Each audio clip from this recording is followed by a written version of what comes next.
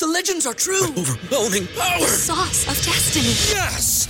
The most legendary sauce has arrived as McDonald's transforms into the anime world of WickDonald's. The greatest flavors unite in all new savory chili McDonald's sauce to make your 10-piece Wick Nuggets, fries, and Sprite ultra-powerful. Unlock manga comics with every meal and sit down for a new anime short every week only at WickDonald's. Ba-da-ba-ba-ba, go! At participating McDonald's for a limited time while supplies last. At Parker, our purpose is simple. We want to make the world a better place by working more efficiently, by using more sustainable practices, by developing better technologies. We keep moving forward. With each new idea, innovation, and partnership, we're one step closer to fulfilling our purpose every single day. To find out more, visit parker.com/purpose. Parker, engineering your success.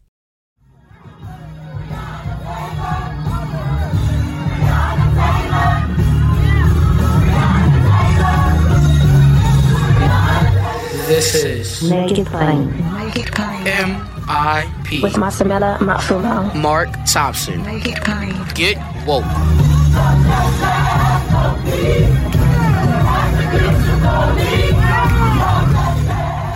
Welcome to Make It Plain once again, ladies and gentlemen. Exclusive coverage from Washington, D.C. The Moral Witness Wednesday from yesterday with the Poor People's Campaign, the Reverend Dr. Liz Theo Harris, Reverend Dr. William J. Barber II, as always, standing up to Joe Manchin and Kyrsten Sinema for blocking Build Back Better. You heard a lot about that after our demonstration in West Virginia on Sunday. West Virginians came here to D.C. and from other parts of the country as well, Arizona, California, everywhere. And we're going to hear from some of them, including Congressman Jamin Raskin, a good friend and comrade and veteran from the D.C. statehood movement. We've been in that struggle for many, many years together.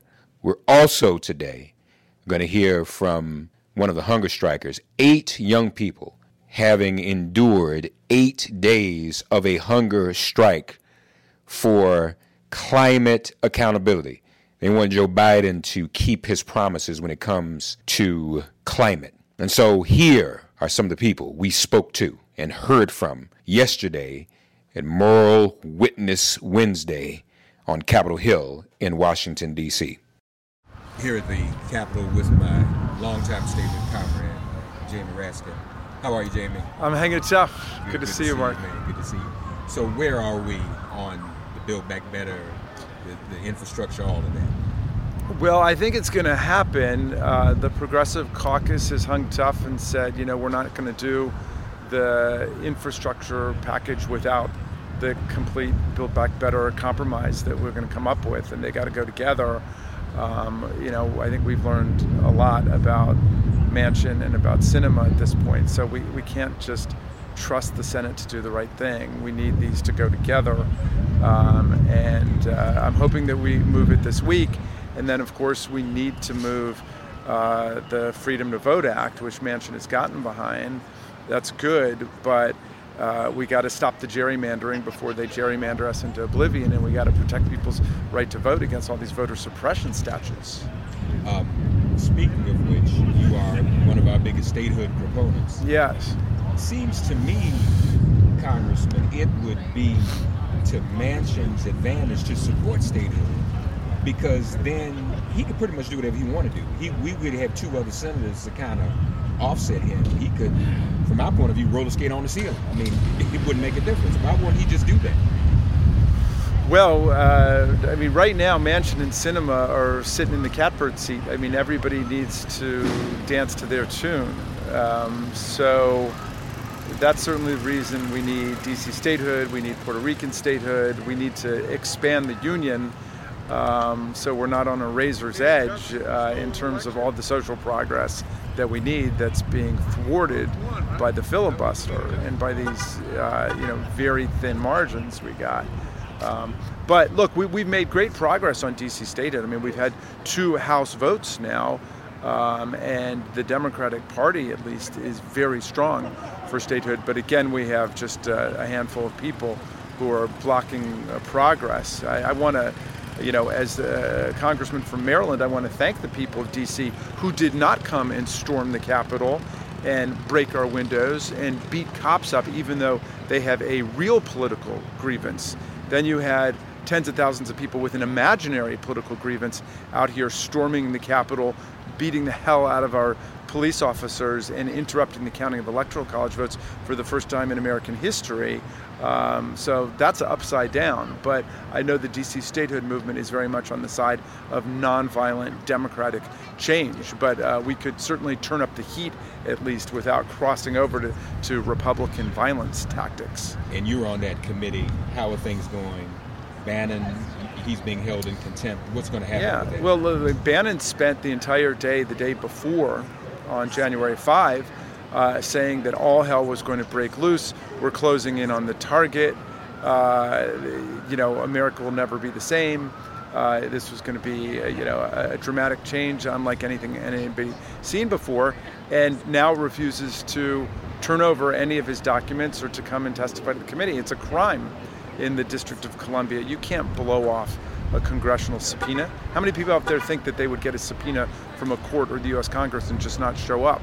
If you want to show up and you want to plead the fifth to certain questions because you think you'll implicate yourself in crime, fine, you've got that right under the Constitution, but you don't have a right to just give the finger to the U.S. Congress. So we're dealing with a really lawless movement and, unfortunately, a political party that's positioned itself outside of the constitutional order, attacking our elections, attacking our rule of law, attacking our constitutional process. So democracy's on the line right now.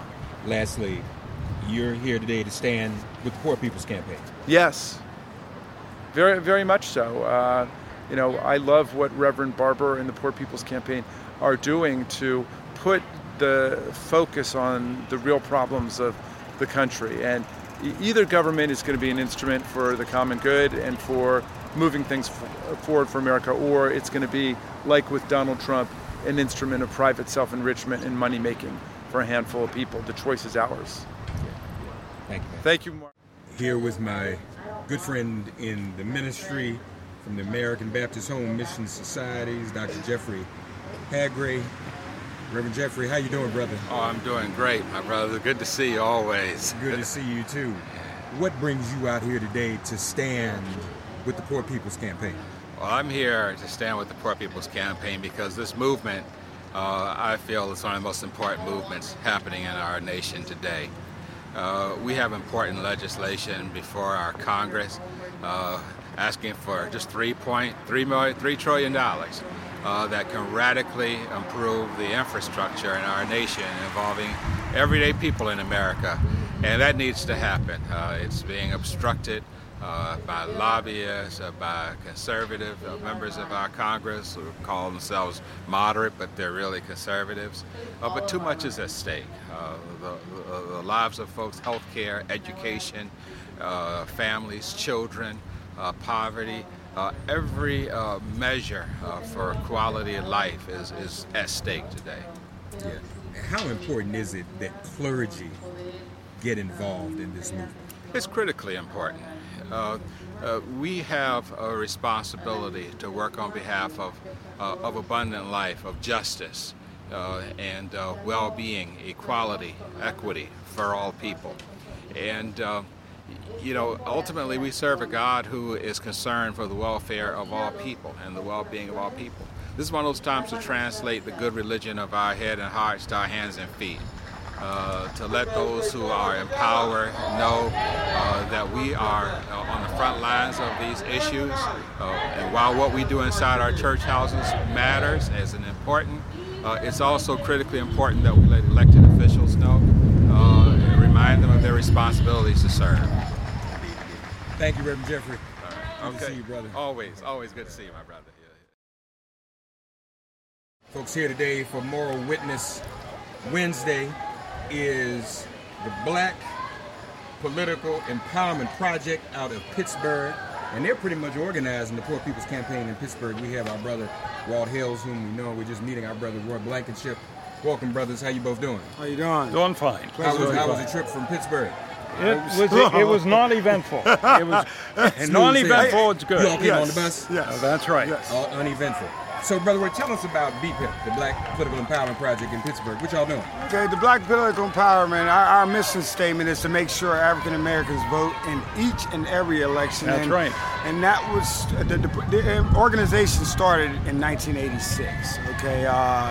We all know that our city's experienced a lot of low African American turnout at the polls. Low African American turnout at the polls equals less of your own participation and involvement in the system. Less power. Yes. And what's your role in this? What are you up to? Well, I've helped up in a whole range of things, poll monitoring, registration, etc. But my main focus has been lay coordinator for ministers for religious institutions in the region. And we're looking at extending that with some additional approaches, particularly a new media approach to try to stimulate more direct action and actually to try to tie the vote to actual personal experience.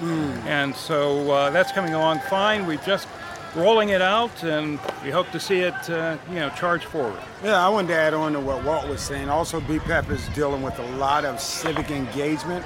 We want to do with voter education. Right now, most people in communities, they understand they're supposed to go out and vote, but they need to know the positions that they're voting for and how it ties into their daily lives. Smaller elections do matter. Now, go ahead, Walt. I'm sorry. Well, so we do involve ourselves, for example, in from the aspect of the actual voting locations, the polling locations, the election judges, following through on the procedures that are being used with regards to the post office, how slow it's moving, how fast it's moving, so we can alert people to what's going on. Last year, of course, it was an extreme. We were rolling over, so our job was to focus on that and help people understand how to vote and how to plan to vote. Yeah. Let me ask you this last question. In Pittsburgh or in Pennsylvania in general, are you all dealing with redistricting issues or gerrymandering and stuff like that? Gerrymandering is a big issue, and it's all over the United States. What we are doing, we're partnering with the League of Women Voters, VEAM. There's various other voting and civic engagement organizations that BPEP are partnering with. So we're tackling the issues. We've just had an event, I think that was October 2nd in Baker Square, which was considered a gentrified area. But a lot of the people that live there, actually the new residents, they were opposed to gerrymandering. So this is something that I think that if we all as organizations work together, share information, unify ourselves in these information gathering processes and sharing processes, I think we will be able to effectuate change the way we need to see it in a nonviolent manner. And one thing to look out for next year and the coming years is that the Assembly, the Pennsylvania Assembly, is looking to have constitutional amendments to get around the governor. So if we, depending upon which governor we have, and of course BPEP is nonpartisan, but people should know that these constitutional amendments will either restrict or free up the governor. What they're looking at doing next year, quite possibly, certainly in 2023, let me correct this. Next year, they're possibly looking at gerrymandering the courts through a constitutional amendment. In 2023, they will be looking at actually creating a voter ID law or voter ID structure that is quite onerous, and they're going to use again the the Pennsylvania constitutional amendment to do that. When they do constitutional amendments, they work themselves around the governor, so the governor's out of it, and it becomes law purely because of the assembly. Now, if I'm not mistaken, correct me if I'm wrong, you've got a Senate race in Pennsylvania too. Yes. And a possibility for a pickup for the Democrats, right? Oh, it's absolutely fascinating. I mean, when you look at Wisconsin, Ohio, Pennsylvania, and you drop down to Georgia, Warnock is in danger because of the voter suppression down there. And so one way of balancing that, obviously, would be a change in who is senator next year. And so there's going to be a lot of focus put on that. And if Warnock stays in, if there's changes in Ohio, if there's changes in Wisconsin, you might find situations like Manchin no longer being consequential. Okay. Walt Hales, World Blankenship, a black political empowerment project. Thank you, brothers. Hey, thank you. Appreciate it. Thank you. Peace, Appreciate it. prosperity Thank you. to our nation. Amen. We are here in front of the Supreme Court. Poor People's Moral Witness. Wednesday, Colleen is here from Arizona. And I hear that Kyrsten Sinema is your favorite senator, right? This is not true. Feeling quite disappointed these days. Tell us in your own words, as an Arizonan, why you're disappointed. I feel like there are pieces of this plan that when I look around my apartment complex, I'm like, everybody in this building has something at stake in this plan. You cut one piece, you're cutting somebody. You're cutting somebody in my building. I depend on the child tax credits. That makes a really big difference. All that goes to child care for my 3-year-old. I have a lot at stake in there being universal pre-K. I need that. I need that now. I need that to be in place for my kid. It makes a huge difference for me. I got 3 kids. 2 are in public school. They go to Madison schools. And my third, we need that pre-K to be ready for her and be good, quality education for her. And those are all important to me, but everybody around me has something at stake. You cut something out of this, you're cutting somebody. And it's the line for a lot of us, it's the line between making rent and not. It's the line between being able to put things together and afford to live. And a huge number of voters in Arizona are low-income voters. And the reports show that particularly in Arizona, when the margin, the victory margin was so thin, and our voting rights are under attack, almost 40% of voters in Arizona were low-income voters. And that's a huge number. And so then to just throw us out of this bill when 40% of low-income voters, turned out for the election, it just doesn't make any sense. And it makes me mad. It's why I'm here today. It's why I'm taking part. It's why I've got this letter to deliver. I'm here with Joan. We're here to say that nothing can come out of this bill without really hurting us and hurting everybody that are around us, our neighbors, and our fellow Arizonians. We're taking a letter to the Hartson office building to deliver to her. Yeah. Any idea what happened to her? I mean, she was elected by Democrats, she was elected by progressives. Do we know what happened? I have no idea. I don't know. I'd like to talk to her about that. So maybe that's one of the questions I could ask. Is where is she on this, and those who voted for us, and leaving us empty promises on what we were voting for and what we're getting now. Run the people's side. Which side are you on? Which side are you on? Thank you, Colleen. Okay. Good to be with you. Yeah. Ladies and gentlemen, we just heard from Colleen from Arizona. And now we're going to hear what happened. You'll hear what happened when Colleen and Joan from Arizona and others from West Virginia tried to hand deliver a letter to their senators, Manchin and Sinema, at the Hart Senate office building. You will hear what happened in their exchange with the Capitol Police. I mean, I pray for the Capitol Police. I'm sorry for what happened to them January 6th, but they weren't this prohibitive of the insurrectionists on January 6th as they were prohibitive of those simply trying to deliver a letter. Take a listen. You can mail it. You can't deliver any mail. Okay. Building's closed anyway, but you can't go to You can call them. That's up to you guys. But you can't deliver any mail. We talked to Austin Lively and said that at least the 3 people could go attempt to deliver it. Building's closed to the public. I mean, you can't walk to the door. Try to. Building's closed. All right, guys. If you guys can't block the entrance. Okay. That's fine. Yeah, you can't block the entrance, but you can't deliver. That's policy. You can't deliver any mail. Okay. I thought we were trying to be as transparent as possible to not make a scene or anything. I understand that, but yeah. Policy is you got to put it in the post office, let them deliver it. Okay. You can't even leave it somewhere on the front desk? Absolutely not. Okay. clarification, if you don't mind. But just so we're on the same page, are we hearing that constituents cannot enter the Hart building right now? The building is closed to the public, guys. It's congressional staff only, members of Congress only. The building is closed. Cannot go inside. All right. All right. So, could the folks just turn around and look in to Eric and tell who you are, so at least we can tell everyone. They're not picking up. So everyone is delivering a letter. If you could walk in. Senator Mary, what your office isn't answered to the camera. What you're trying to do, why you're trying to do it. Trying to call Manchin's office again. Will you introduce yourself as well? I'm Matt Kerner. I'm with Poor People's Campaign in West Virginia. And where do you live in West Virginia? I live in Buchanan, West Virginia.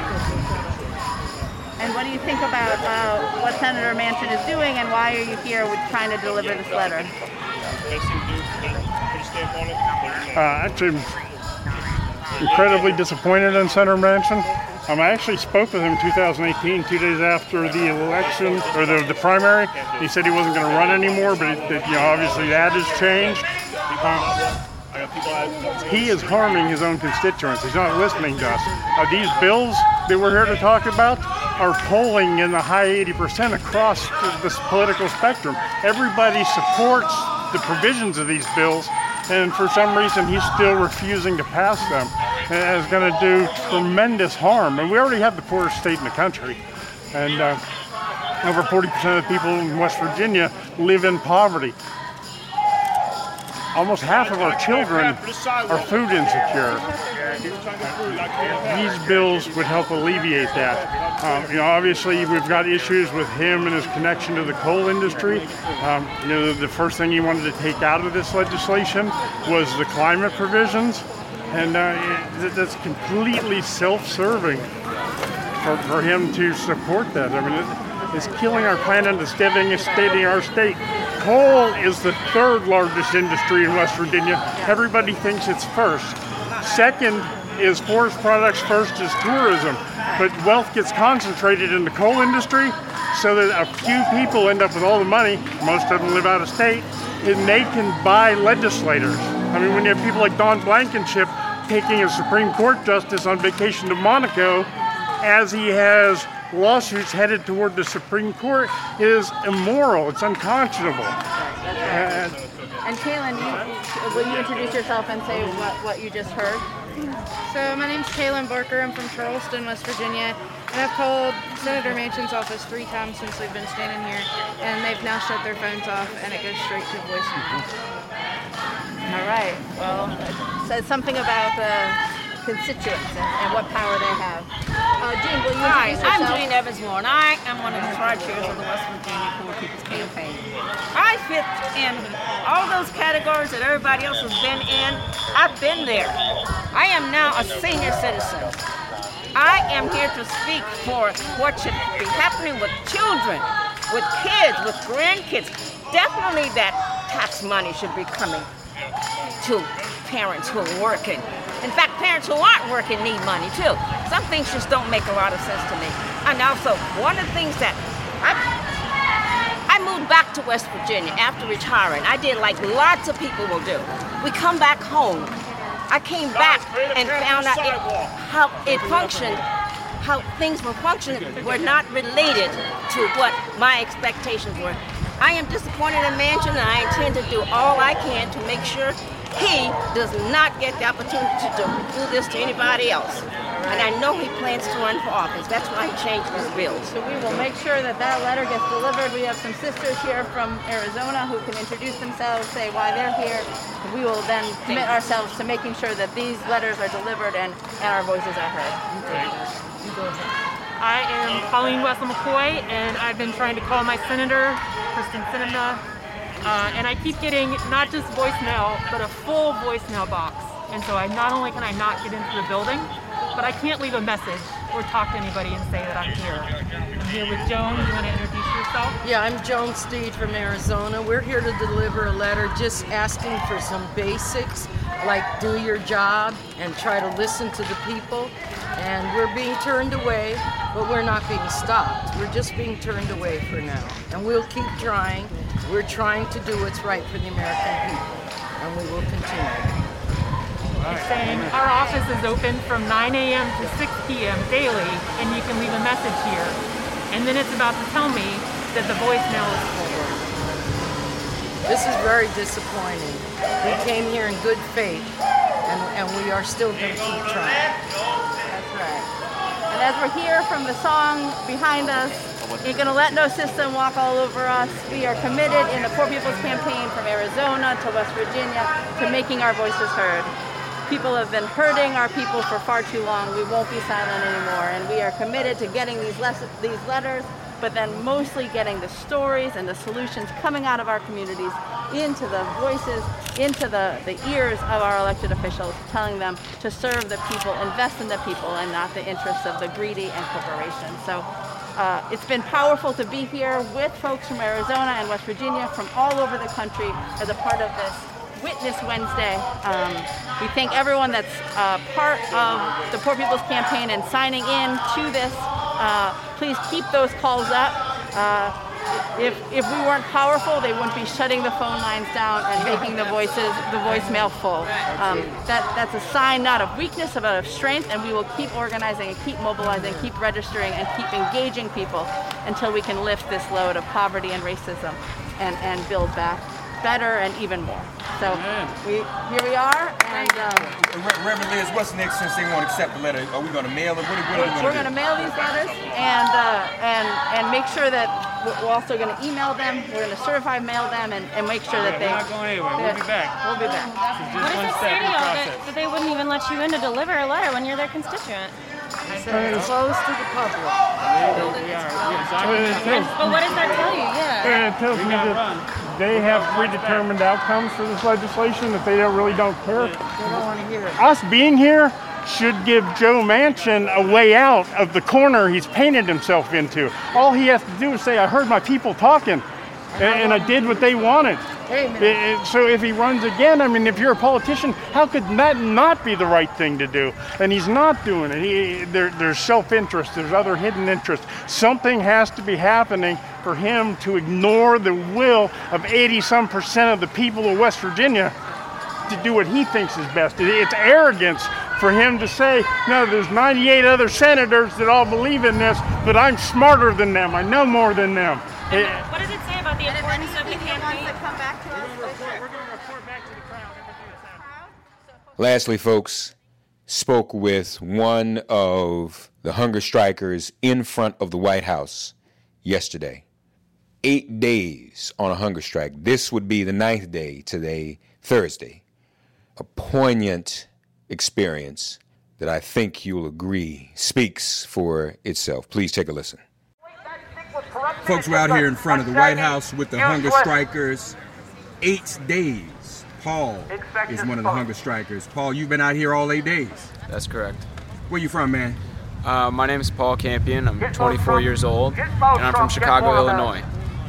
What inspired you to do something so courageous and honestly health and life-threatening? Yeah, today the doctors were telling me that my pulse is starting to get really low, and they're pretty concerned about the implications for my heart's functioning. So this has been a hard hunger strike. And we didn't come to the decision to do a hunger strike lightly. For the past 3 years, I've been organizing. We've hosted town halls, we've hosted actions, we've blockaded the White House, we've canvassed, we've phone banked, we've organized our communities, and really, at this point in the process, we felt like we needed to do all that we could to win all that we can, and to hold Joe Biden to his climate justice promises. And so a few of us were talking about what could we do in these final few days to make a difference and really give it our all and our best. And that's when we began discerning the hunger strike. And a few days later, we all came to D.C. and we got together a support team and we started. And that was 2 weekends ago. So has the White House responded or acknowledged what you're doing in any way? Yeah, so in the park we talked with Ali Zaidi, who's a Deputy National Climate Advisor. On a call I spoke with John Kerry and Gina McCarthy. And then just an hour ago, Jen Psaki, the spokesperson for the White House, responded to a reporter's question about us. And it really seems like all they have is admiration and general sense of agreement. And we're here to demand that they deliver on their promises and turn that admiration and that agreement, which is mighty cheap, into real action and into real policy, and to really deliver the changes that we need to reach their own goals of cutting emissions in half by 2030. Politicians are good at cordiality and being polite, but you're right, not delivering. And that's what you want them to do, right? Yeah, and that's what not only me, but the vast majority of the American people and everybody's life and livelihood is on the line here. The climate crisis impacts me. I have a dream. I want to have kids. I want to be able to play in the park with them without floods and fires and heat waves. And I want to be able to, invite my friends and family over for community dinner and eat together and sing together. And I feel nervous and scared about my neighbors who sometimes I help kind of sweep up the leaves in the street, who are older, and they're nervous when it gets really hot during the heat waves. They might die in their own homes. And so really, so many lives are on the line. Already, so many people have drowned in their apartments, have lost their homes, have lost their loved ones. And so, really, we're all clamoring. We're all hungry for justice here, and we need Biden to deliver. What's the plan? We're going on 9 days. What are you guys going to do? How far are you going to go? It's a great question, and honestly, we're taking it one day at a time. This is an indefinite hunger strike, and we're here to demand that Biden deliver on his promises and remind him of the commitments that he's made. And I don't know how long this goes or how this exactly ends, and I certainly hope it ends, today or tomorrow. They come through, they make it happen, they deliver, and then we get to eat some dinner. And I've been dreaming about dinner for the past few days.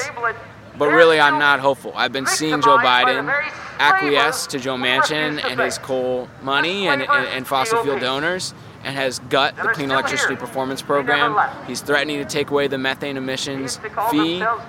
He's failing to include in the bill removing fossil fuel subsidies. So these are some of the core things that he committed to and that he's in this negotiation process walking back on. And without that, I don't know what it's going to take. He might need to start stepping it up in other aspects and use the full powers of the presidency to end, drilling on federal lands, which is one of the things he's promised. It might be that, he needs to end crude oil exports. He needs to stop Line 3, a pipeline that indigenous people and people of faith and Minnesotans have been clamoring and asking him and demanding that he use his federal power to stop.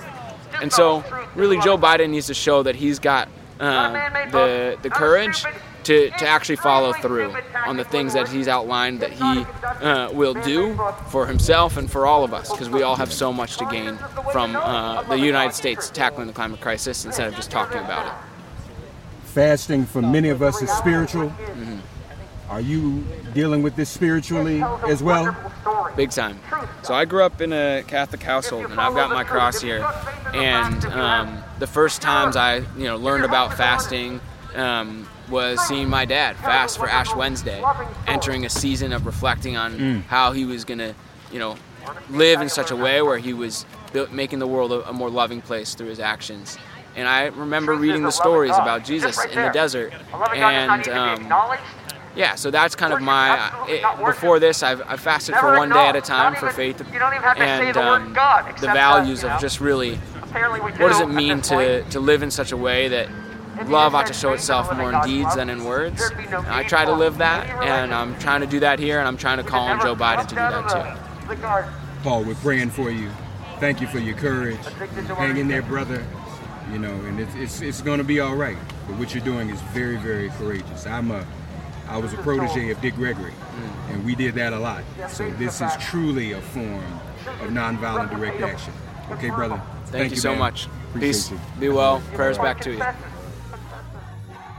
Thanks for getting woke and listening to Make It Plain.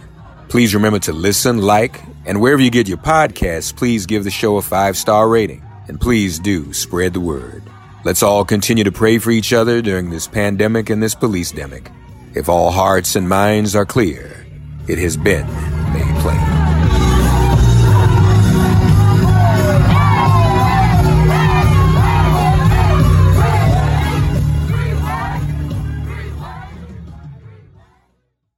At Parker, our purpose is simple. We want to make the world a better place by working more efficiently, by using more sustainable practices, by developing better technologies. We keep moving forward.